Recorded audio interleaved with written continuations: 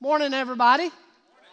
Thank you. I appreciate that. I want to welcome in those of you who are joining us at our West Campus, those of you that are joining us at our Ridge Campus, those of you that are at our Hookstown Campus, those of you that are our West Africa Campus, those of you that are joining us online somewhere. I guess what I'm saying is I'm glad you're here, wherever here happens to be for you today. And as you can see, we are in week 3 of Living Your Blessed Life, this church-wide series and study in which we're exploring how to experience God's blessings in our life, how to live life in such a way that God is able to pour out His blessings on us. Because while we live in a culture that is obsessed with the temporary pursuit of these picture-perfect best life moments, what Jesus offers us is something better than a best life, and that is a blessed life. A life in which we can experience His presence, His peace, His power, and His purposes in every circumstance of our life. And not only does Jesus tell us that this blessed life is possible, He actually tells us exactly how to have it. He gives us 8 very practical steps to the blessed life. And He does this in the 8 opening statements of His most famous sermon, the Sermon on the Mount. And we call these 8 statements collectively the Beatitudes, which I think is a great name because these really are the attitudes I need to be if I want to be blessed. And so what we're doing is just walking week by week through each of these 8 blessed statements. And since today begins week 3, we're going to look at this third beatitude. It's found in Matthew chapter 5, verse 5, but it's also printed at the top of your outline. So I want us to read this together out loud. All of our campuses, read this with me. You ready? Matthew 5:5. Blessed are the gentle, for they shall inherit the earth. One more time with some enthusiasm. Blessed are the gentle, for they shall inherit the earth. 2 things I find very interesting about this beatitude. One is this phrase, inherit the earth. That phrase makes this beatitude different from all the other 7. This is a unique beatitude because if you look at the other 7, you'll notice that the blessing or the benefit that Jesus promises is more of an intrinsic spiritual blessing. Like He says, yours is the kingdom of heaven, or you will be called sons and daughters of God, or you will be filled. All of those are great blessings, but they're more intrinsic or they're more to come later in life. But with this beatitude, Jesus promises that this blessing is available right now. That the benefits of this particular beatitude you can experience in your physical life right now. That's what that phrase, inherit the earth, means. We don't use that phrase a lot, and if we did, we would think that means, you're going to own everything or you're going to be in charge of everything. That's not what Jesus is saying. Probably the closest expression we have in our vernacular today that kind of describes what Jesus is saying is this one. The world is your oyster. Right? The world, things are going to go well for you. That's what Jesus is saying, is that if you are gentle, you're going to have some benefits right now. The world is going to be your oyster. Good things are going to happen to you, not somewhere by and by in the sky, but right now in your daily life. The second thing that fascinates me about this beatitude is that word gentle. Blessed are the gentle. Most of the older English translations of the Bible use the term meek. You've heard that before if you grew up in church. The meek shall inherit the earth. But I intentionally chose an English translation of the Bible that uses the word gentle because I believe it's the much more accurate translation based on the language we use today. Because we don't go around using the term meek much at all. And when we do, we use it to describe someone who is weak. Right? If you think about a meek person, this is somebody cowering in the corner, kind of scared, trying not to, get in trouble, just trying to hide out and just get through the day. That is not at all what Jesus is talking about. In fact, Matthew, who wrote the book of Matthew, when Matthew was recording Jesus' words, what Jesus actually said, the Greek word he used is the word proutes. It's the same word that is used to describe a wild stallion that has been tamed, that has been put under control of the bit. And see, here's the thing. Gentleness is not weakness. That stallion is not weaker because it's tame. That same strength it had when it was wild is now strength under control of a master. And that's what gentleness is. In fact, write this down. Gentleness is strength under control. It's not weakness. It's not cowardice. It's strength under control. And so with this beatitude, what Jesus is saying is that when your strengths are under His control, you can expect some immediate benefits in your life. And that's what I want to look at today. 4 ways that being gentle can benefit your life right now. Immediate benefits of being gentle. So if you're taking notes, write this down. Number 1, the first benefit of being gentle is that it diffuses conflict and disarms critics. Gentleness diffuses conflict and it disarms critics. See, we have this tendency to think that the most effective way to deal with difficult issues and difficult people is to push back. Somebody pushes you, push back. You should fight fire with fire, right? If somebody raises their voice to you, what are you probably going to do? Raise your voice back at them. If somebody cranks up the emotion, you're going to crank up your emotion. That's how we tend to deal with difficult conflict in our lives. Do you know why you do that? This is interesting. I was reading about it this week. In our brains are something called mirror neurons. These neurons actually help us mimic the emotions of people around us. So if somebody is angry, your mirror neurons are going to fire and cause you to become angry. If somebody's yelling, it's going to make you yell. If somebody's happy and energetic, it's going to make you feel more happy and energetic. If somebody is sad and depressed, it's going to make you feel more sad and depressed. It's great for being empathetic to the emotions of people around us, but it is a nightmare when it comes to the conflict and issues we have with other people. That's why the Bible tells us in Proverbs 15:1 that a gentle answer turns away wrath, but a harsh word stirs up anger. In other words, the Bible is saying when somebody else gets loud, that's time for you to get soft. When somebody else raises their emotions, that's the time for you to remain calm. That's not weakness, that is strength under control. I remember years ago, and it was years ago, when I was a brand new public school teacher. And I remember trying to teach a class. I had like 35 kids, and because I was a male and a coach, they gave me all the troublemakers. And a lot of times I'd be trying to teach something, and there'd just kind of be a talking buzz, just this sound. And so my reaction, my mirror neurons fired. They got loud, I got louder. You know what they did? They got louder because their mirror neurons fired. And next thing you know, I'm trying to teach cell biology, screaming at the top of my lungs. I get home, I'm hoarse from screaming over them, and it had no effect. Fortunately, I had an older, more experienced teacher that said, Coach, don't try to talk over them, talk under them and watch what happens. And so sure enough, when they kind of started talking and got loud, instead of screaming and yelling, trying to talk over them, I started whispering. I'm standing up at the front of the class, and I'm teaching like this. And all of a sudden, they're like, what's going on? And they got quiet. Why?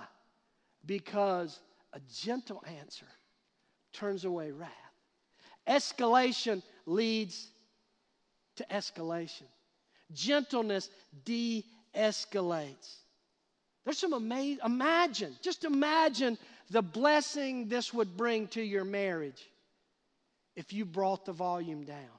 Imagine the impact this would have on your kids if you stopped screaming at them and begin to bring gentleness in. Imagine the impact with your co-workers. It diffuses conflict. That's a great blessing, but it also disarms critics. Did you know that? Gentleness removes the impact that critics have on your life. And we all have critics. We all have people that don't like us. We all have people that gossip about us behind our backs. We all have people that tell lies about us. Listen, the only way to not have critics is to not try to do anything. But if you step up, if you take a stand for anything, if you step up to lead, if you start having success in any area of your life, you're going to have critics. Why? Because some people are addicted to conflict.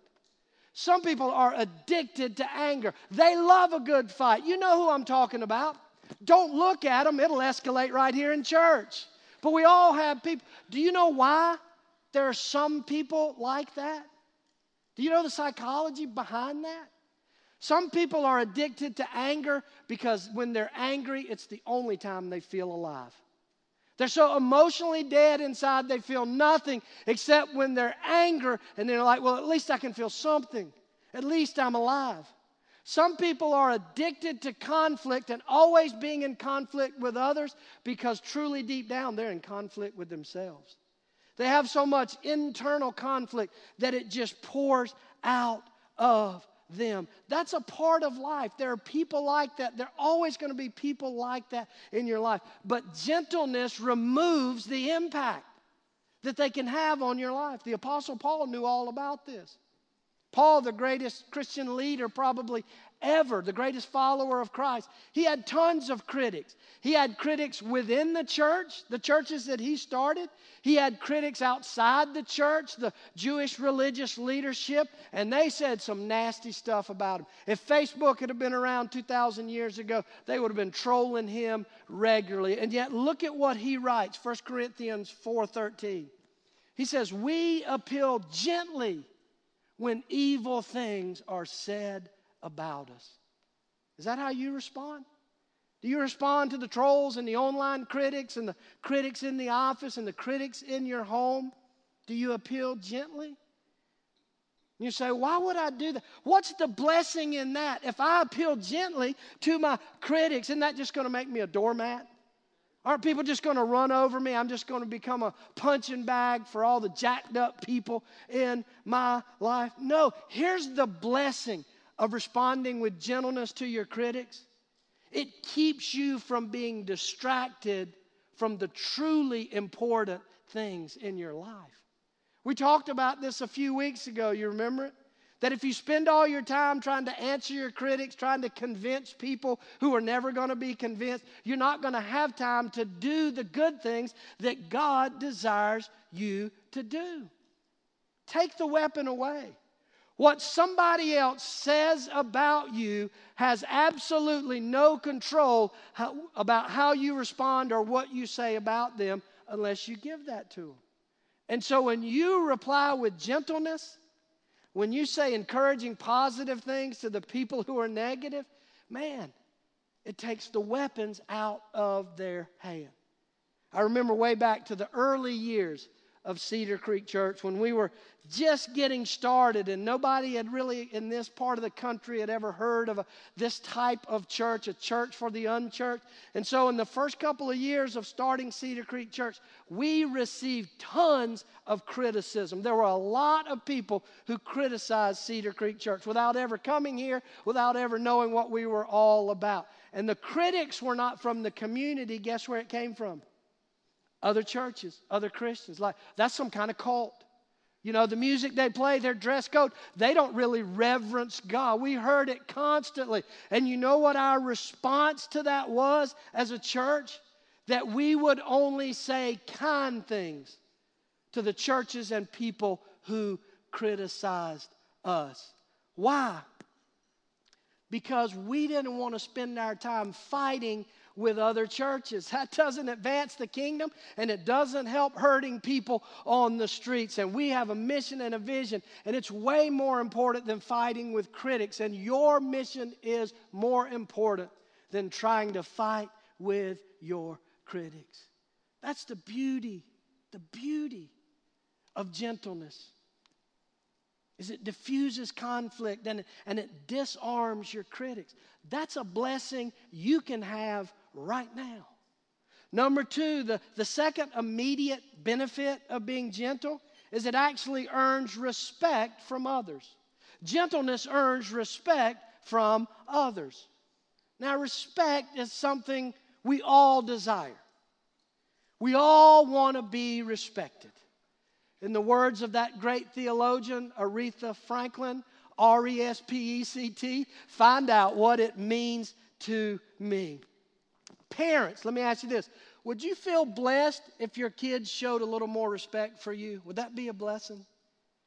Those of you that are married, would it bless you if your spouse respected you just a little bit more? Would you feel a little blessed if your coworkers or your boss had a little more respect for you? Sure. And the Bible says the path to that respect is not to try to demand it from people, but earn it through your gentleness. Look at Proverbs 11:16. It says, a gracious or a gentle woman gains respect, but ruthless, which is the opposite of gentle, ruthless men gain only wealth. Respect is the result of being gentle, of treating others with kindness no matter how they treat you. When I read that verse, a gracious woman gains respect, you know who I think of? Mother Teresa. I mean, here's this little Romanian nun, not even 5 feet tall, spent most of her life toiling away in obscurity in India, working with a leper colony, and yet this nothing nun, this woman out of nowhere, could walk into the halls of Congress and into the halls of the United Nations and command the respect of all of those big-name power brokers. Why? Because gentleness earns respect. Sadly, that's the opposite of what the world tells us. The world says you want to be respected, you got to demand respect. You want to be respected, you got to require it, force other people, and if they don't, blow them up on social media. You want to be respected, throw your weight around. Let me tell you something, those things may lead to people fearing you, but that kind of fear is a long way from the kind of respect that we all crave. Great example of this in the Old Testament. King by the name of Rehoboam. He's actually King David's grandson. David was a great leader. His greatest leadership accomplishment with the nation of Israel was to unite these 12 tribes. All these 12 tribes that had gone into the promised land as one nation, once they defeated the enemy and took over the land, they started to divide up in individual tribes. They were all about their own little tribe. And so they were weak as a nation. David, as a leader, united the 12 tribes once again, and they became powerful and influential, and they were able to defend themselves. It was his greatest leadership accomplishment. And then when David died, his son Solomon took over as the next king, and Solomon leveraged that unity of the tribes to bring wealth and power and prestige under his leadership. In fact, under Solomon, the nation of Israel reached its zenith as far as power and wealth and prosperity. But then Solomon died and the crown passed to his son Rehoboam. And Rehoboam was very young and he knew nothing about leadership. And all of a sudden he's in charge. And so the first thing he does is smart. He goes to the elders and he says, what do? I don't know how to lead. I don't know what to do as the king. And they gave him 2 pieces of advice. They said, 1, always make sure you are there to serve the people and not make the people there to serve you. And secondly, they said, always speak gently to the people. And they'll follow you. They'll respect you. They'll go where you want them to go. Great advice. Sadly, because he was young, he left the old guys, went with some of his friends and said, what do you guys think I should do? And they gave the exact opposite advice. They said, look, you're young. People are not going to respect you. You got to show them who's in charge. You got to prove your authority. You got to be tough. You got to throw your weight around. And sadly, Rehoboam followed the advice of these young friends instead of the wise elders. And the results threw the nation into chaos. There were riots in the street. The people refused to follow. In fact, 10 of the 12 tribes broke off. There was a civil war, and they started their own nation because they could not follow this king who was not willing to be gentle. See, that's the thing. Gentleness is a prerequisite for leadership. All true leadership requires gentleness. You want to be a leader in your home? Be gentle. You want to be a leader at work? You want to be a leader in the church? You want to be a leader in the community? Learn to be gentle. All the greatest leaders throughout history were gentle people. Abraham Lincoln, arguably the greatest president our nation has ever had, led our nation through its darkest days of a civil war. And yet he was an incredibly gentle man. You know how Abraham Lincoln is described? Velvet steel. Velvet steel. Strong in his resolve, but soft to the touch. He was a gentle man. George Washington, the father of our nation, almost all historians unanimously agree that he was an incredibly gentle man. A great warrior, a great leader, but a true gentle man. Moses, right from the Bible. Moses, the greatest human leader who has ever lived. I say that because, one, Moses walks out of the desert with nothing but a stick and an incredible faith in God and takes on the most powerful king of the most powerful army in the world at that time and is able to convince Pharaoh to release the children of Israel. And then Moses leads these 1 million former slaves out into the desert, and he leads this group of complaining, whining, stubborn, stick-necked people for 40 years. He leads them in the desert. And I can just tell you from a leadership standpoint, it's easier to take on Pharaoh than to lead a bunch of complaining, whining people. Right? Moses, an incredible leader. And yet look at what the Bible says about him. Numbers 12:3. It says, now the man Moses was very meek, very proudest, very strength under control, more than all the people who were on the face of the earth. Did you know this? There are only 2 people in the entire Bible who are described as this kind of proudest, this kind of gentle, this kind of meekness. One, obviously, Moses. Guess who the only other person in the Bible is described this way? It's Jesus, right? Interesting little side note here with Moses. This meek, this proudest, this strength under control, this hero of the faith. Do you know what his major struggle in life was? Anger management. Anger management. It got him in trouble all the time. He kills an Egyptian guard because he loses his cool. He disobeys God and taps a rock to get water when God said, speak, and the water will come out. Anger kept Moses out of the promised land. And yet the Bible said he's one of the most meek, gentle, proudest person who has ever lived. How is that possible? Because Moses was teachable. He was teachable.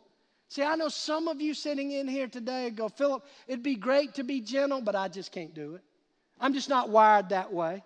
I was raised to not be gentle. I don't know how to be gentle, or it's not in my nature. It's not in my personality to be a gentle person. Look, it's not in our nature for any of us to be gentle. But if you're willing to be teachable, you can become gentle. And the more gentle you become, the more respected you will be. And the more respected you are, the more blessed you will be. Number 3, the third immediate benefit of gentleness is that it makes me a better witness for Jesus. Being gentle makes me a better witness for Jesus. Listen, if you're a Christ follower, and I'm not assuming that all of us here today are Christ followers, but for those of us who are, the ultimate mission in our life is to share the hope of Jesus with the people around us. And I can tell you from experience, one of the greatest blessings you can have in this life is to be used by God to point someone to a relationship with Jesus to see their eternity changed. But gentleness is a requirement to do that.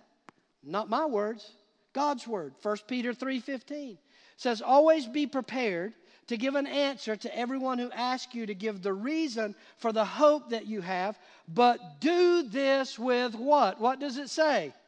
Gentleness and respect. See, somehow we've gotten the idea that to point people to Jesus, we need to point out all the sin in their life.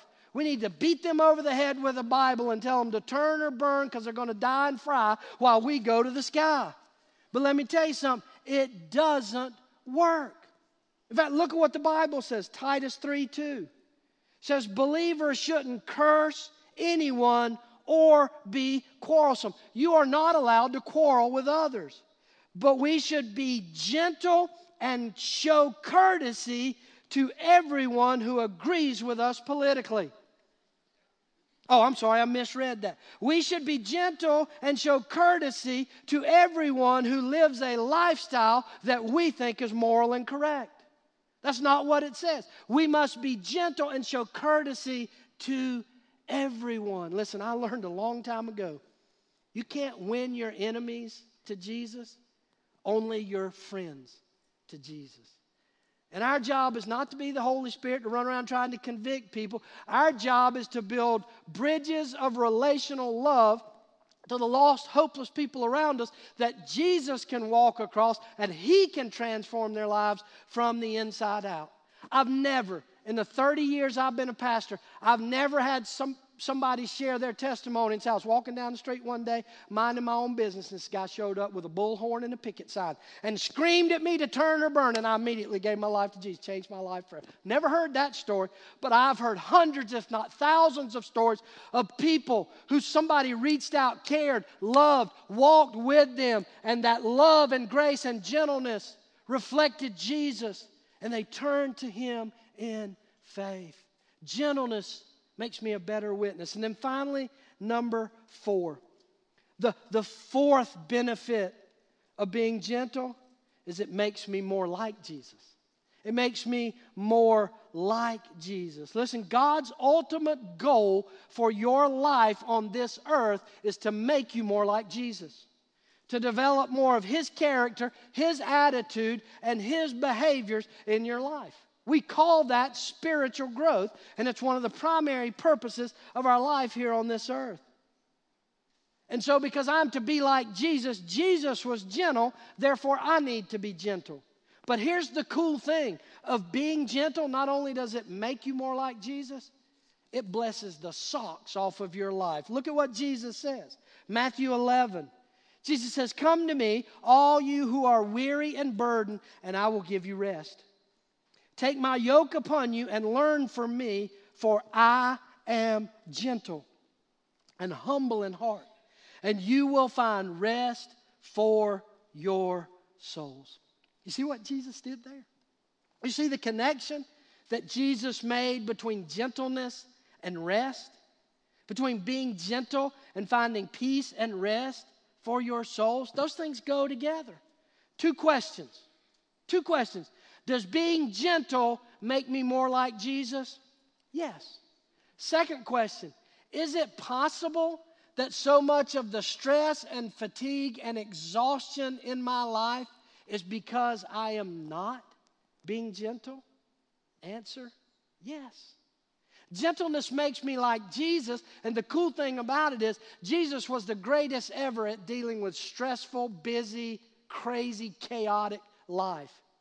The 3.5 years of Jesus' public ministry, with the weight of the world on His shoulders, with critics and enemies who wanted to take His life, with 12 followers who never could figure out the right thing to do.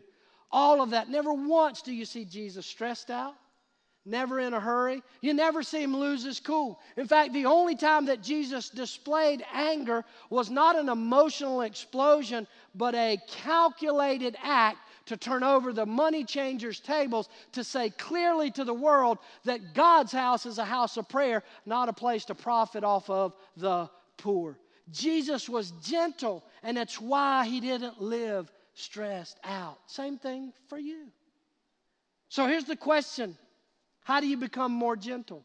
Right? How do you develop this and get these blessings? Two ways. One, you got to recognize the source. Right? You cannot just decide today, go out here, I'm going to be gentle. I'm going to treat people with gentleness and will yourself to do it. It's not in your nature to do it. Gentleness is not a natural part of who we are, but it is a fruit of God's Spirit in us. Galatians 5:22 says, but the fruit of the Spirit is gentleness. It's God's Spirit in me. So to be more gentle, the first thing you got to do is say, God, pray and ask God, give you more fruit. Give you more gentleness. Start every day saying, God, please, before you get out of bed, God, help me be more gentle. But it's not just praying. If you just pray and ask God to make you more gentle, it's not going to happen, abracadabra, just because you ask for it. You got to practice it. You got to practice being gentle. Now, I want to get really practical here. I want to give you 3 places that you can practice gentleness this week. Because there are 3 things I guarantee you're going to face this week. They're going to test your gentleness. And with each of these, I want to give you a verbal cue, a trigger, a little saying that you can bring to your mind when you face these situations. See, one of the things you're going to face this week is that you're going to have some people who serve you. Probably today when you go to lunch, you're going to have waiters, waitresses. If you go to Walmart, you're going to have a checkout clerk. Some of you sadly have to go to the DMV this week, and you're going to have to deal with a clerk. So when you find somebody serving you, here's the trigger I want you to think of. Write this down. Be understanding, not demanding. That's gentleness. With the people who serve you this week, be understanding, not demanding. Look, if the drive-in people at Mickey D's get your order wrong, it's not the end of the world. Do you really want to scream at some teenager because they didn't get your order perfect? Is that gentleness? Does that reflect Jesus? Look, be understanding, not demanding. Second thing that's going to happen, I'm pretty sure somebody's going to disagree with you this week. Somebody at work, somebody in your neighborhood, you're going to have a disagreement with somebody. When you find yourself in that position, here's the phrase, be tender without surrender. Write it down. Be tender without surrender. When you're in a conflict, be tender without surrender. I'm not talking about caving on your principles. Never compromise the truth of God's word. That's not what I'm talking about. I'm just talking about being velvet steel. Be strong in your convictions, but tender to the touch. Third thing you're going to have happen to you this week is somebody's going to disappoint you. Somebody's going to not measure up. Somebody's not going to do what they said they would do. Somebody is not going to meet your expectations. And when that happens, I want you to think this phrase, be gentle, not judgmental. Write it down. Be gentle with the people who disappoint you, not judgmental. And I'm convinced if we pray and ask God to pour out this gentleness of His Spirit into us, and if we practice, if we're intentional about behaving in gentle ways, we will begin to develop this character trait, and it will bless our lives. Because God blesses those who have strength under His control. And those blessings are available right here, right now, for every one of us. Would you pray with me? Father, I know I'm speaking for myself, and I'm assuming I'm speaking for many of my friends that are here this morning that love you, that this is a struggle. It is so hard in this world and with our nature to be gentle when everything in us and everything around us screams, react, respond, push back, fight for what's right. But thank you for reminding us of the truth of your word. That gentleness is where we find the blessing. That being more like you. Loving those who criticize us. Loving those who think and vote differently from us. Loving those who live lifestyles that are way outside of your boundaries of love. Father, help us to lead our families, our church, our community, and our nation well. With more and more gentleness, so that we truly can inherit the earth for your kingdom's good. In Jesus' name, amen.